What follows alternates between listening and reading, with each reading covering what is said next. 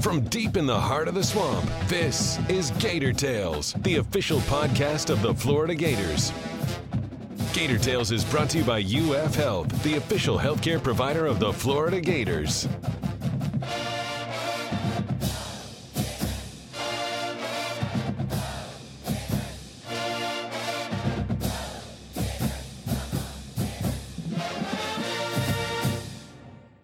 Welcome to Gator Tales. I'm your host, Adam Schick.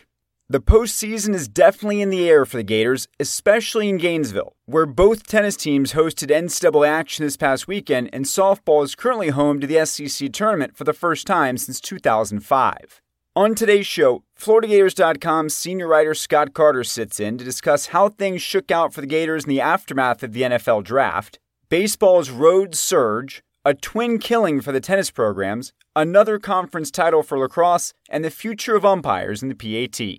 Then, softball's resident ace Elizabeth Hightower stops by to share what it was like growing up in a small town without a single traffic light and how she developed a passion for the art of pitching. But first, it's time for the Gator Roundtable presented by Pet Paradise. Are you the kind of fan who loves your team as much as your pet? Bring your pets to play where animal lovers and sports fans collide. Pet Paradise, the official pet care provider of the Florida Gators. We are once again at a square table. It is just myself and FloridaGators.com senior writer Scott Carter on this modified shape of a round table. Chris is he's in the trenches with softball. So we will not get to talk to Chris today, but obviously next week we'll talk about wherever that ends up for softball and what that means for the postseason. But for now, we have a lot of different things to hit on, Scott. And let's start by doing something that we did not do last week, which is talk about the NFL draft and where various Gators ended up. I guess I led into our conversation about it in the build-up that it didn't have a lot of hype. And it had so little hype that I forgot that it even happened when it was over. So it wasn't a huge draft for the Gators. It wasn't expected to be. But, the trend of the first rounders, that's still a cool thing to say. You had a first round pick all but one of the last, 9 years now? Is that right? Yeah, I think that is correct. And, the draft, that wasn't just with the Gators. It was kind of one of those drafts where there wasn't a lot of buzz for any of it, like we talked before the draft, and you've seen still commentary after the draft more than a week later. People are still talking about how, down of a draft and overall talent the 2022 draft was. For the Gators, they did have Kaiir Elam go in the first round to keep that streak alive that you mentioned earlier. And, the Gators have always produced players in the draft in the modern era. Adam. And while it was a little bit of a down year, only three guys got picked with Elam and then Zach Carter going to the Bengals and Damian Pierce going to the Texans. It was Kaiir Elam. He's certainly the star of the draft for the Gators. And, of course, Buffalo hopes he becomes a star in their secondary. That's why they took him with the 23rd overall pick. And I think Kaiir projects well at the next level. I still think he's definitely got his best football ahead of him. If his career plays out as expected, and then you got Zach Carter and Damian Pierce. I think both of those guys found good spots for them. I mean, Carter is joining a team that went to the Super Bowl last year, looking for help up on the defensive line. I think he'll provide a good depth piece for them right away. And then Damian Pierce, he's got a chance to go into Houston and play right away. They're looking at him as possibly their starter at halfback. So I think it was slim for the Gators in the draft, but for the three guys who got picked, I think they all found nice homes and have a chance to, play at the next level. And you always have a few guys, Adam, sign undrafted free agents. You saw some of those. You saw Jeremiah Moon, Antonio Valentino, Malik Davis to the Cowboys. So there's some of those guys who will look to make a roster that way, or at least stay on the practice squad for their rookie season and get some development and be part of an organization to where if there's an opportunity that comes up, they'll get a call and maybe have a chance to see what they can do. So, but yeah, I just think it fits really the way the season went. When you go 6-7, a very non-Florida like season, you're probably not going to have as many guys drafted as usual, and that's kind of where the Gators are. And Billy Napier is certainly hoping that trends back upward in the next couple of years. Well, hopefully next year's draft has more excitement, not just for the Gators, but overall. I mean, outside of that weird thing they did where Criss Angel escaped from a straitjacket before the first pick was announced, it wasn't that entertaining of a show, especially for being in Las Vegas. I could get on a whole side thing about Criss Angel, but I'm not going to. We're going to move on. We're going to move on to baseball. Because, Scott, while we've talked a lot recently about the struggles that baseball has had and kind of the impasse they were at in terms of is this going to be even a tournament team or not, they took care of business this past weekend and they swept Mississippi State, which it's not the Mississippi State of years past, but if you can get a road sweep in the SEC against anybody, that's pretty impressive. Yeah, it was a little bit gloom and doom when the Gators went out there after the news of Hunter Barco's season-ending surgery. And yet they go out there and win 3 in a row. Got some good pitching from guys who, are getting a chance, like Brandon Sproat and Brandon Nilly. And Nick Ficarata's pitching really well here lately. Nick Pogue had a nice game, nice start. So you just never know with the baseball, Adam. Now they've won 5 in a row after the sweep. They had beaten Kentucky before going out there and winning those 3. At Mississippi State. And then, of course, they won Tuesday night against Bethune-Cookman's at home. So, Kevin O'Sullivan last night after the game, his message was basically, okay, guys, we're playing good ball. Don't take your foot off the pedal. Missouri, on paper, we should go out there and win that series, but we're not good enough to be overlooking anybody there. But it did kind of rejuvenate, I think, their prospects some, Adam, with what they did at Mississippi State. They won with good pitching, but they also had the big rally in the 9th inning of, I think, game 2, where they scored 6 runs and getting some hits. And, just a lot of players are contributing up and down the lineup. I mean, the Riopelle, the catcher, player of the week with what he did out there. Jack Caglianone's a freshman starting to get a chance. He's starting to produce. And then, Fabian and Wyatt Langford and some of the guys that we've seen do it all year, they're still contributing. So it seems like some things are coming together, but again, I don't want to put too much into it. Let them go out to Missouri and see what happens, but it can really elevate your stock in the postseason in NCAA tournament. So, but right now they are, as I say, trending upward, Adam, and that's where they want to be at this time of year. Losing Hunter Barco is a big, big loss. So you really can't overemphasize that. But again, if guys like Nick Pogue and Nick Ficarata can do some of the things they've done in the last few games, then that offsets that loss tremendously. So we will keep monitoring what baseball does. Can they keep the success up? We shall see. Let's talk about some NCAA tournament success. We mentioned last week tennis and the expectations that they would steamroll their way through the opening weekend. They did just that. Not only the men, but the women did too. And both are now primed for Sweet 16 appearances. So far, so good in terms of both of their pursuits, especially on the men's side as one of the favorites. Yeah, this is that time of year, Adam, where, it's the spotlight's on the spring sports and certainly tennis. You got the men's tennis team, the defending national champs, and we've talked about them on the show in previous weeks about, they're going to enter this tournament as a favorite to get back to the national championship. They took care of business in the first and second round, and it's kind of the formula they've used all year. I mean, it's just a complete lineup. You've got stars at the top of the lineup and Sam Rafis and Ben Shelton, and then Duarte Valle gives you some just experience in the middle of the lineup, and the bottom of the lineup is strong. And it all starts with the head coach, Brian Shelton, just being such an even kill leader. Just has that team humming right now, and we'll see what they can do if they can make it back there, if they can win this week at home. And it's the opposite for the women; they have to go on the road, but a different story as well. Florida women had not been in past the second round since 2017 when they won their last national title. Wow! So they won 2 matches in the first 2 rounds last weekend. and now they're heading up to North Carolina to face the number 1 overall seed. It's certainly going to be a tough challenge for them. But, they're playing a Carolina team that lost to Duke. Duke lost to Florida State, which the Gators just beat to advance. So, you got some of those things going where tossing around different scenarios. So I don't think it's an impossible task. But I wrote about McCartney Kessler, the SEC Player of the Year this week, and just what she's meant to the program and her place on the team.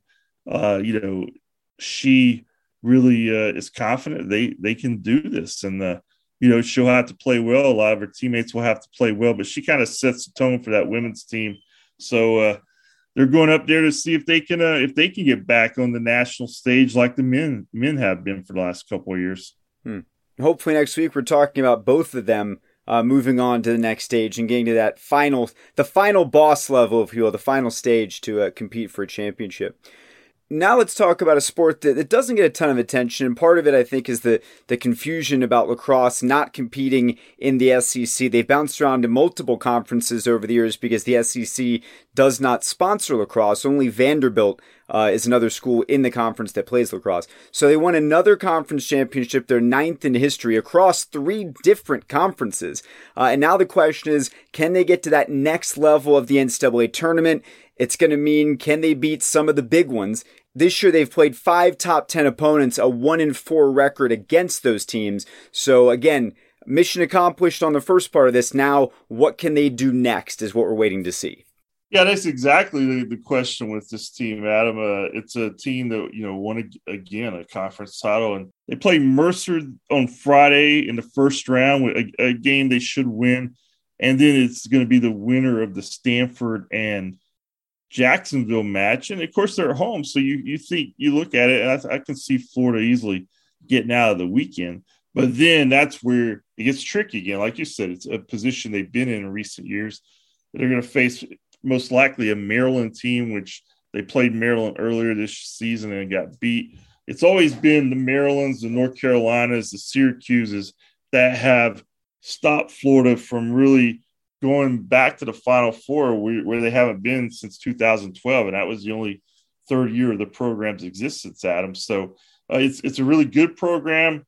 They're always knocking at the door, but eventually you have to kind of kick that door down. And will 2022 be that year? We'll have to wait and see, but it starts off this weekend at home. And, that's the goal every year, to have a couple of first rounds at home and then see where it takes you. So we'll be watching it together, man. So I think we would both freely admit lacrosse is not a sport we know a lot about. But we both at least claim to know a lot about baseball. We both claim to be passionate about baseball.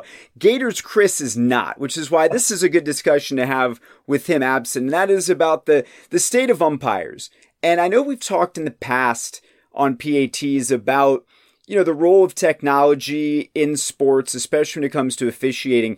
But in baseball, it's almost something different, Scott. And I'm thinking about what's happened in the last week, specifically the Madison Bumgarner incident, where he got tossed in the first inning because the umpire thought he was showing him up while he was checking his hands for a sticky substance in the first inning.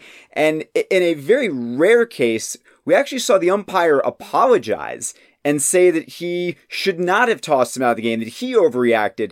And it just takes me to this place where not only am I thinking about this from why do we still let umpires make so many of the calls that they do, but how does it affect the fabric of the game, right? How does if umpires were gone tomorrow, which they won't be, but let's say they stopped calling balls and strikes tomorrow, and we did it with robots, which is what I think we should do, and you didn't have the Bobby Cox blow-ups and guys getting thrown out, and just like the theatricality of all of it, because that plays a role here too, and I know as a traditional guy, you'll probably advocate for that, but what is the role for umpires as we move forward in a world where many parts of their job don't need to be human judgment calls? We can fundamentally change those calls and have them be objective instead of subjective. What role do umpires play, do you think, in the future of the sport? Well, I mean, it's something that's debated for the last few years now. And I'm of the belief that I hope that their future is still on the field. I mean, there's a lot of people who would go the opposite direction. I think in the case that you brought up initially with Madison Bumgarner and the ump this week, I mean, that was where the human part of it, the human ego got in the way. And I was glad to see the ump apologize, but which never happened. Umpires almost never apologize, even if they know they made a mistake. Yeah, you're right. And I think he knew he was wrong. And that was a bad look when your whole fraternity is basically being questioned whether or not they're needed. Mm-hmm. So when you make a call like that, it was really just a emotional, egocentric decision to kick him out of the game at that point. It wasn't even something that related to a call on the field. So that was a strike, certainly for umpires. But I think in the big picture, Adam, and I've said this before, I mean, what makes baseball special, and really what makes, to me, all sports special, I mean, it's the human element. It's the element of surprise. It's live. It's unscripted. I remember when I was younger, Frank DeFord, I mean, I was reading something about, him talking about sports writing. And, he always said that, he'd be at a dinner party in New York with all these literary figures. And they would always say, Frank, why don't you dive into something more deeper than sports? And he's like, it bothered him at first, but then he realized that sports offers everything a writer wants. It has a beginning, it has a climax, it has a final, mm-hmm. It has heroes and villains in each game. Well, guess what? That's what makes it entertaining for fans too. It's not just from a writer's standpoint, but that's why we care about all this stuff. Mm-hmm. And so if you start stripping away some of that humanity, like this umpire problem with Madison Bumgarner, it's been a big story this week. Guess what? If it was robots calling it, we wouldn't even be talking about this right now.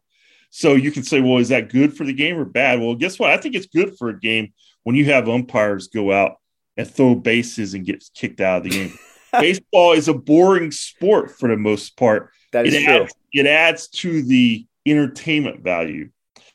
And it also adds to the entertainment value when an ump does miss a call. Because although you now have instant replay and can correct the call, I still think that drama in the moment is important for the sport. So you start, going robotic and all this stuff. Eventually, a robot will manage the team.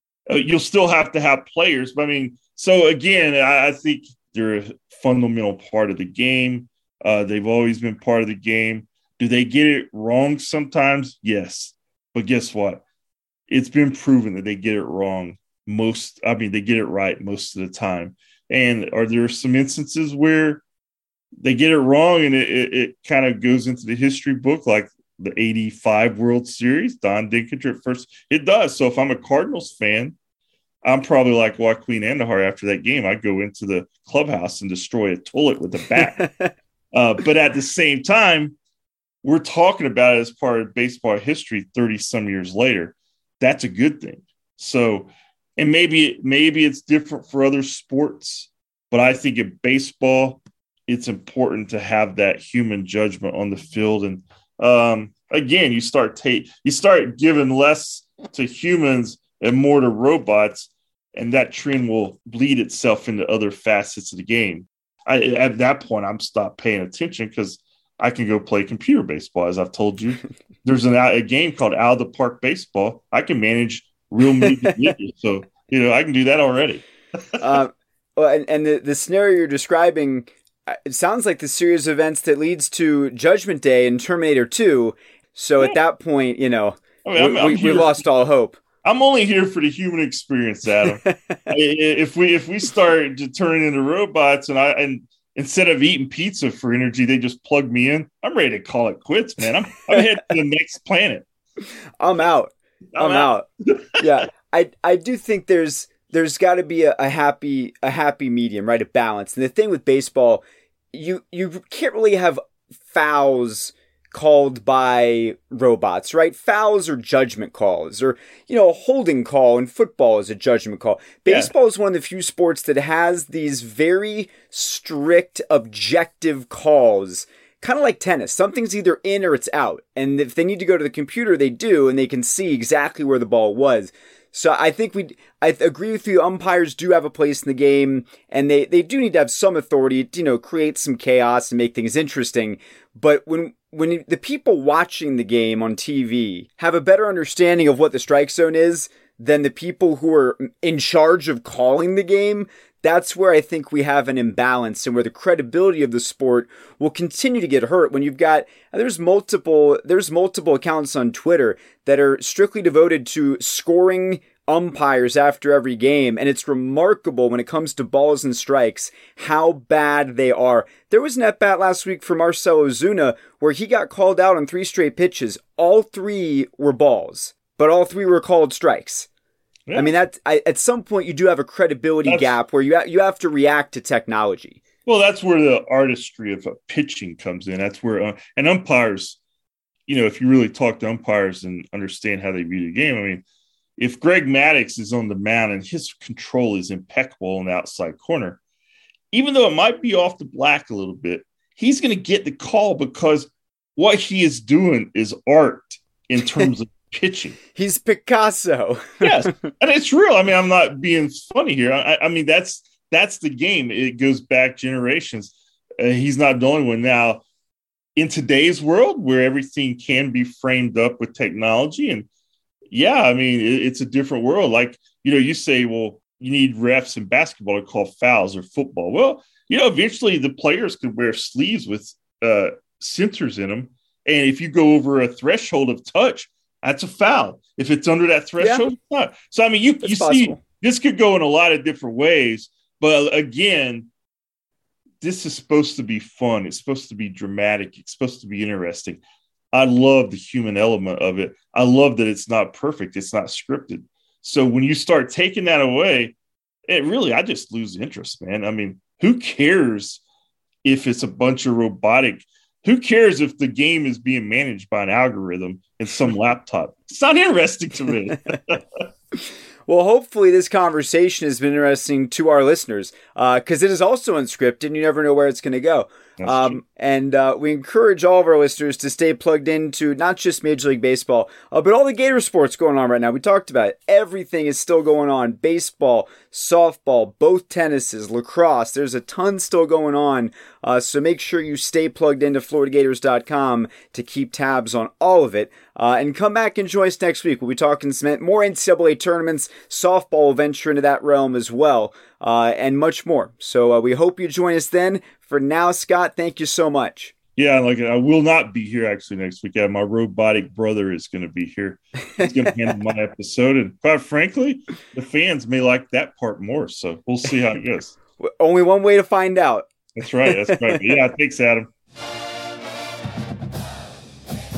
In a sport where power pitchers tend to dominate and clock speeds over 70 miles an hour, it takes a tremendous amount of skill to make it to the highest level, relying mostly on spin and control. For Elizabeth Hightower, the journey to Gainesville required a belief in herself and truly staying the course. With the SEC tournament serving as the backdrop, we spoke to the senior about her passion and her path. I'm from Monticello, Florida. It's a small little town just east of Tallahassee. It doesn't even have a red light, so it's pretty small. Not even a red light? Nope, not even a red light. How many stop signs? A lot of stop signs. My graduating class was 33 people. Wow. So super small. Let's see, my mom is a dental hygienist in town, and my dad is in the Florida Highway Patrol, and he was also in the military for over 30 years. He's a Navy chief. Growing up in a small town like that, everyone knows everybody. A lot of my friends got into softball at a young age. That kind of what got me into it. But I played a lot of different sports growing up, soccer, and I did cheerleading and also did horses. So it became a time where I had to choose between doing cheerleading, horses, or softball. So I ultimately chose softball, and I was also into beauty pageants too when I was younger. You did a little bit of everything. Yeah. So I had to pick. I chose softball because at the time I played coach pitch and t-ball, and I really liked it. I liked being in the dirt. I liked being outside. I had pink everything. I had a pink glove, pink helmet, pink bat, but I just really liked softball for some reason. So I stuck to it. Eventually we got out of Jefferson County because the leagues weren't really good there. So we went to Tallahassee for me to play rec ball. And the first day of practice, the coach got all the players out in a line on the field and taught us all the wind up. And ever since that moment, like, I begged my mom for pitching lessons. Like, I knew I wanted to be a pitcher. I would bug her so much. We'd be in the grocery store and I would just do the wind up pitch over and over. And she'd be like, "Stop, Elizabeth, stop." So I begged her for lessons, and I got my first lesson from a Tallahassee Community College player.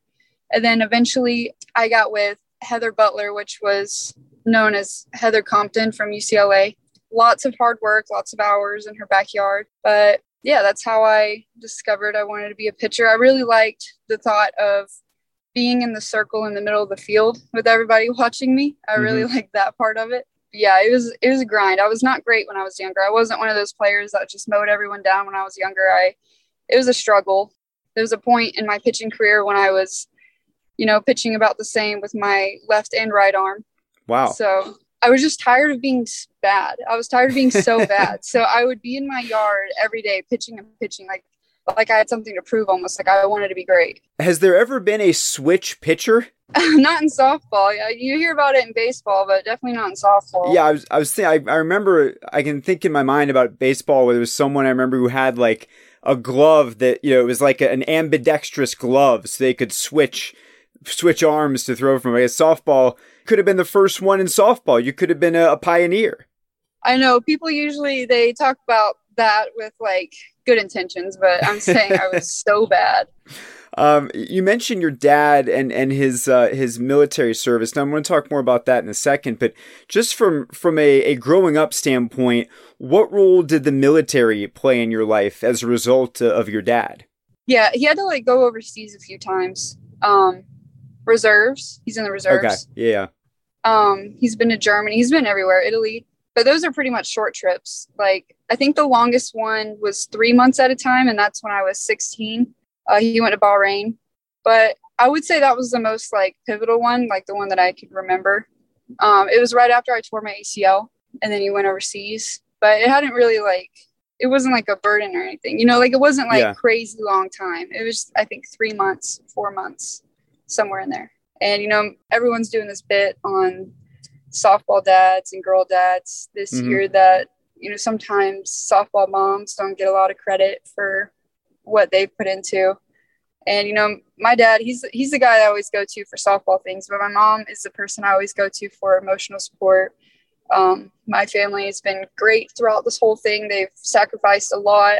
We've turned softball into family vacations. When we play in Orlando, we might check out Disney World, or we go to California, we'll check out the beach, stuff like that. So I think that girl dads are cool, but also like softball moms need to be recognized too.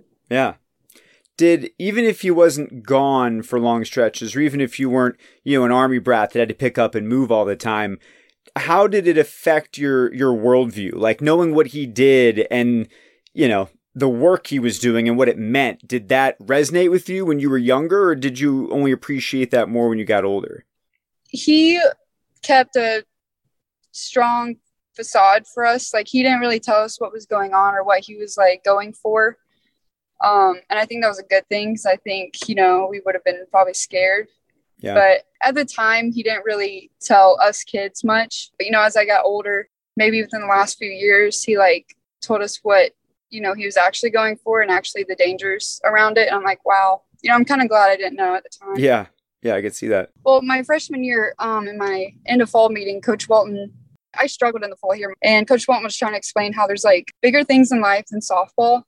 And he explained how, so I committed when I was 15 in 2016. And then he got deployed in 2016. And he asked Coach Walton that if anything happened to him, would he take care of me? And I didn't know that conversation had happened. And it just kind of gave me a new, like, worldview on things. Like, there are bigger things in softball, but at the same time, like, the trust that my dad had in Coach Walton to be there for me, that was pretty cool. What built that bond? I mean, during recruiting, what was it that made that connection strong enough to where, your dad would say that to Coach Walton? I just think it's the relationships that he builds with his players. Like during recruiting, our big thing was like, what's my dream car? That's something that he always brought up that we just kind of laughed about. But you just like build that bond with, the player and the family. And you kind of feel like you're already there pretty much. It's pretty cool. So, I mean, you've established, obviously, it was a strong bond that you had. Did you really consider going anywhere else, or was it always going to be Florida for you from the moment you decided you wanted to play in college? Growing up from a little town east of Tallahassee, I was always involved, like, at FSU. I always went to their games growing up because they were super close. I thought, when I was a kid, like, man, I want to play for FSU. And, as I got older, just kind of realized a few things about myself and my personality.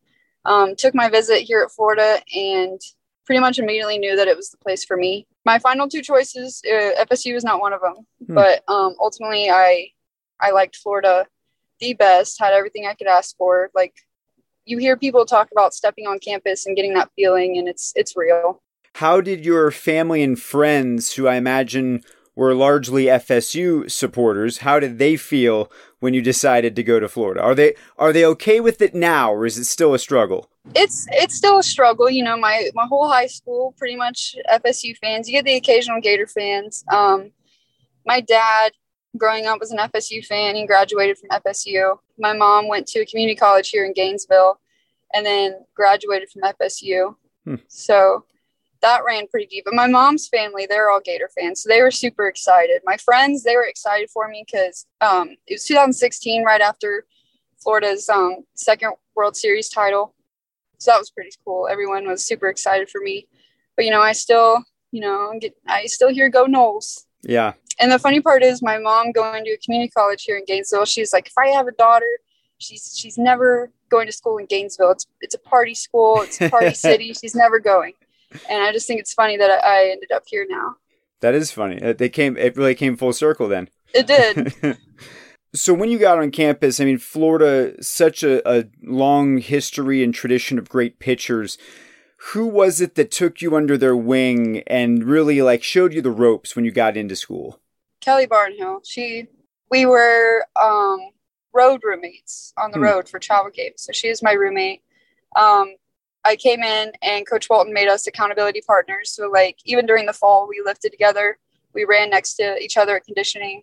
She was my person here my freshman year. Someone I always looked up to, went for advice. One of my best friends here my freshman year.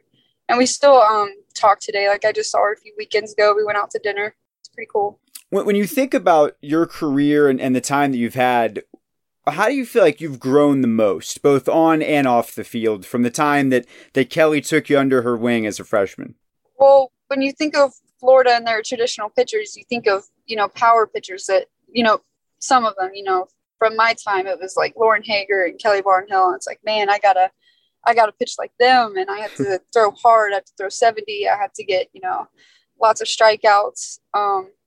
But I realized that didn't really work for me, that I was never going to throw 70. So I really had to look myself in the mirror. And I think my biggest growth pitching wise came, over the COVID break that we had. Coach Bosch and Coach Walton really drilled into me that we had to fix my illegal pitching. So I worked on that. And then I also really honed into my ability to spin pitches and locate. And I realized that, if I can keep the batters off balance and I locate my pitches, that I don't have to throw hard, that I can get out. I'll get little foul pop-ups and weak spinny ground balls, and that's how I'll get people out. So it was kind of cool to just kind of discover my true identity here. I didn't try too hard to be someone else and someone that I'm not. It's cool to be able to trust myself to throw, in the 50s and get out. Mm-hmm. Which is something that I like to, teach little girls. You don't have to feel like you have to throw hard to be good, that you can work on A, B, and C and be good. Senior Day was a few weeks ago, and you are a senior, but this is not the end for you. Can you talk about what went into your decision to take that extra COVID year and come back in 2023? The moment that I found out that I would be granted an extra year, it was no question. I knew I wanted to do it. I graduated in December, and I came into Florida as a biology major.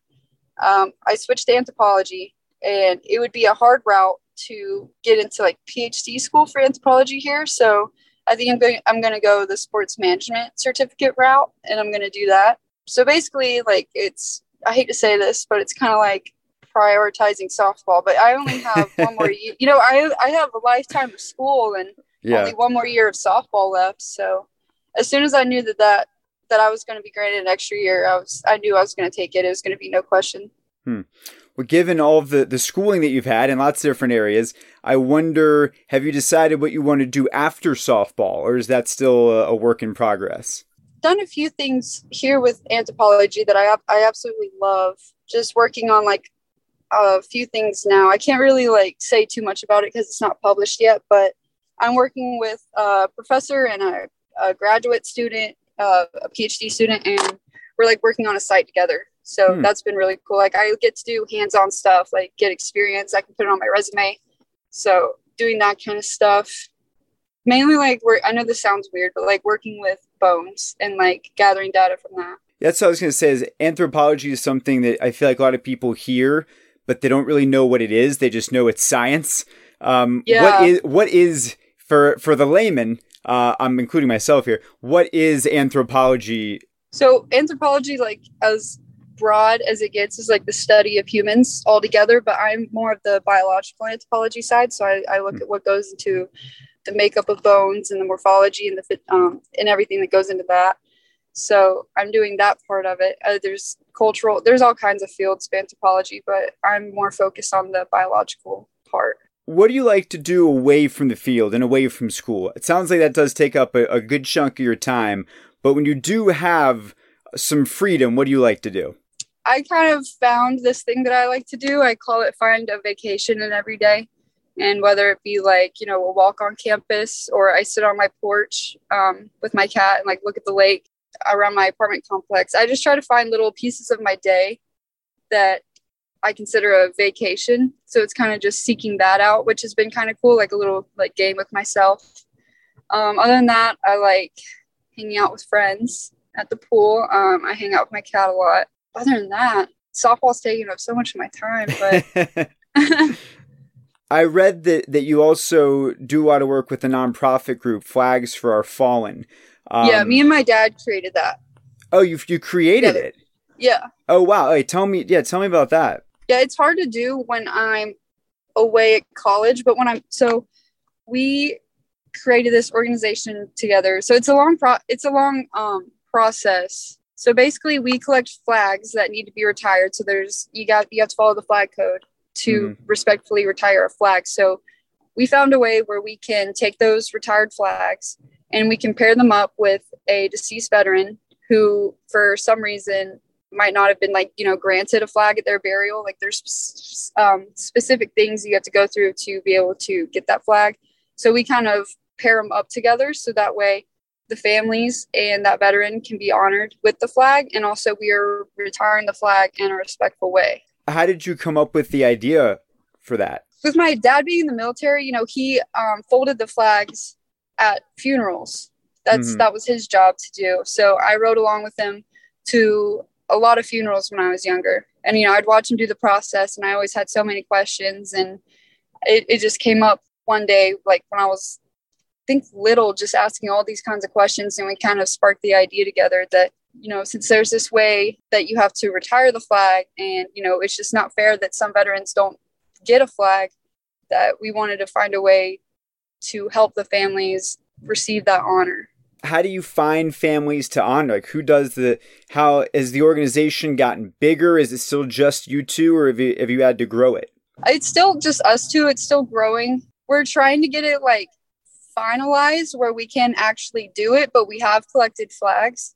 You know how you can interpret laws different ways. There's different interpretations of, the flag codes and everything like that. So we're still trying to get the specifics worked out for it, but we have collected flags in our local community together. So right now the scale that we're working on is collecting flags, and we're still trying to get everything worked out with pairing. That's very cool. A couple of final things for you, bringing it back to the field. This has been kind of a different year for the program. Maybe more losses than people are used to seeing, and some scores that sort of surprise you. In what ways have the challenges that this team has gone through sort of helped build, more character and make you more battle ready, I would assume, for the postseason? For me, if you look back at the scores over the SEC series, I have not done well on Fridays. I give up a few more runs on Fridays, and then Sundays I bounce back and I pitch better and we win more games on Sundays. So I think for me personally, it's just because, last year I pretty much rolled through and without much struggle and adversity. But this year, I've hit quite a few bumps and had to deal with that adversity. And I had to deal with, man, this team beat me on Friday and now I have to go pitch again against them on Sunday. People, they could get, intimidated by that. But I think me going through that the whole season, it's just making me even better. You have that short memory. You really focus on, okay, how can I be better? What can I do to be better? How can I put my team in a better position to win?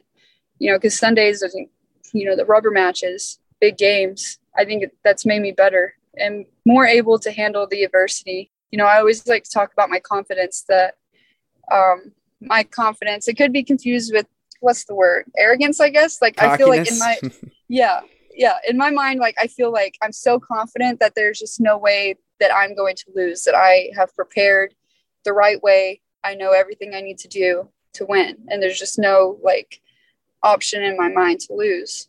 So I think that's really helped with my bounce back. And as far as the season, we go through this thing and, it's easy to point the finger, that's the reason we lost, that and that. But really we've bonded together as a team, that we know that when we need to win, it's going to be a team effort. Pitchers are going to do their jobs, offense is going to do their job, defense is going to do their job. I think we've really learned how to play together as a whole throughout this whole thing. And, when it comes postseason time, Coach Walton always says that everyone's 0-0. So I don't think we'll be holding on to those losses come postseason. That it's just fresh new softball. We're all seasoned. We're all ready to go. Well, and as far as the postseason goes, you have an interesting opportunity to potentially be at home all the way through to the World Series, because you're hosting the SEC tournament for the first time. And I think it's 17 years. And then obviously we'll be in position to host a regional and hopefully a super regional. What type of advantage do you think it'll be for the team to be able to be at home throughout the entire postseason and, have the comforts that come with that? I think it's anytime you get to play a game and then go home and sleep in your own bed, that's an advantage in itself. But just, how the field, every quirk of the field, how it plays. Obviously, you have the home crowd. Gator Nation's been great this year. They've really showed up for us, which is awesome. You can really just hear them throughout the games. And, I think COVID took that aspect away when we had limited fans. So it's really cool to hear them back and be loud and cheer for us. And just, being able to have our locker room and all of our equipment here, everything being familiar, all the stuff that goes into that. But I like playing at home. So I want to be home throughout the whole way. Yeah. Well, hopefully you are at home all the way until you have to leave for Oklahoma City. But we wish you a lot of luck on the road to try and get there. And thank you so much for sharing your story with us. Thank you. And that's going to do it for this week's show. If you haven't already done so, please subscribe to Gator Tales wherever you get your podcasts and leave us a review to help us continue to grow.